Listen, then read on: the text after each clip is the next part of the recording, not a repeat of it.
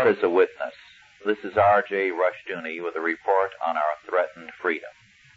Our system of legal justice is increasingly in trouble, both the criminal courts and the civil courts. There are many reasons for this problem, but for the present, let us concentrate on one, the witness. In any case, the witness is perhaps the most important single factor.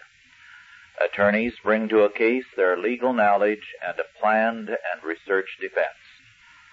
The lawyer knows only as much of a case as he is told. The judge brings to his case a knowledge of the law also, and the responsibility to define the law as it relates to the case, keep the conduct of the case within the law, and unless there is a jury, to render a decision.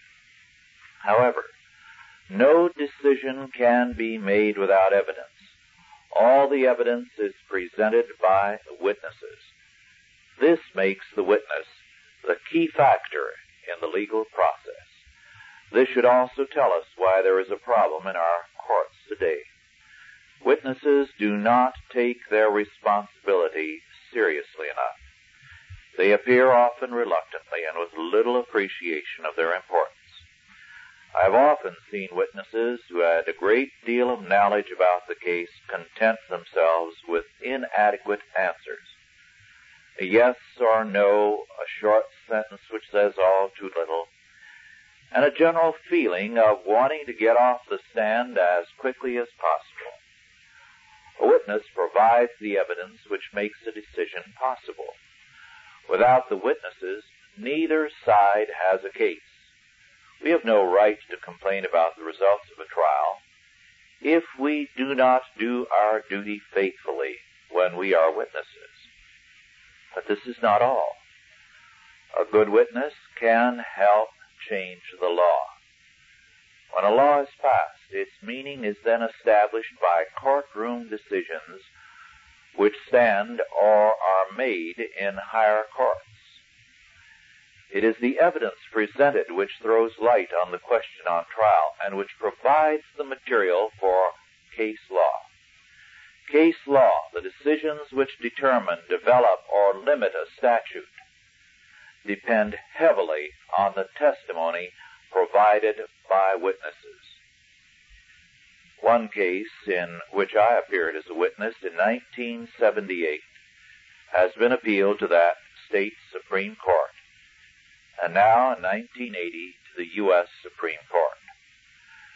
The testimonies of those of us who appeared as witnesses may thus prove to be decisive in one of the most important cases in the country today.